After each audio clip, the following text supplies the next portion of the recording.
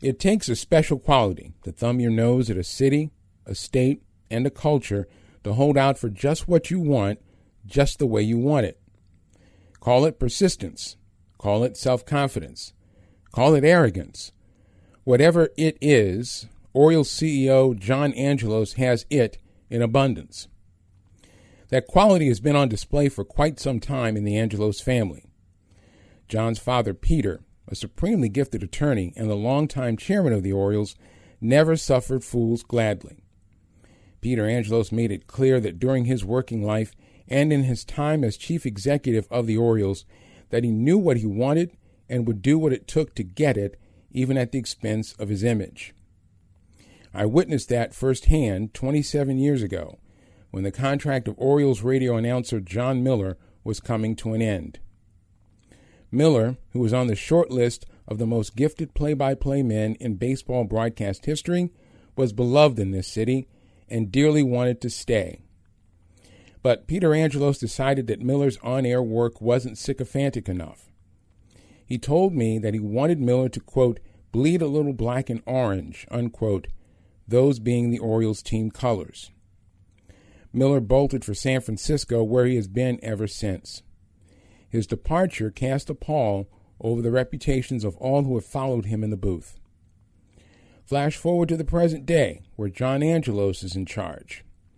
Another gifted Orioles announcer, Kevin Brown, apparently ran afoul of the boss bird by having the temerity to express that the team hadn't played well recently in Tampa, and with facts to back it up.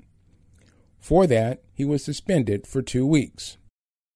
We say apparently because, unlike his father, John Angelos didn't step forward to claim his handiwork, leaving it for others to surmise, given the family history, that he was offended by Brown's trip to the land of truthfulness. The team's attempt to stifle honest dialogue, though universally condemned in and out of town, could have been waved away as, well, just weird, if not for revelations about the ongoing negotiations to get the Birds to commit to Baltimore long-term.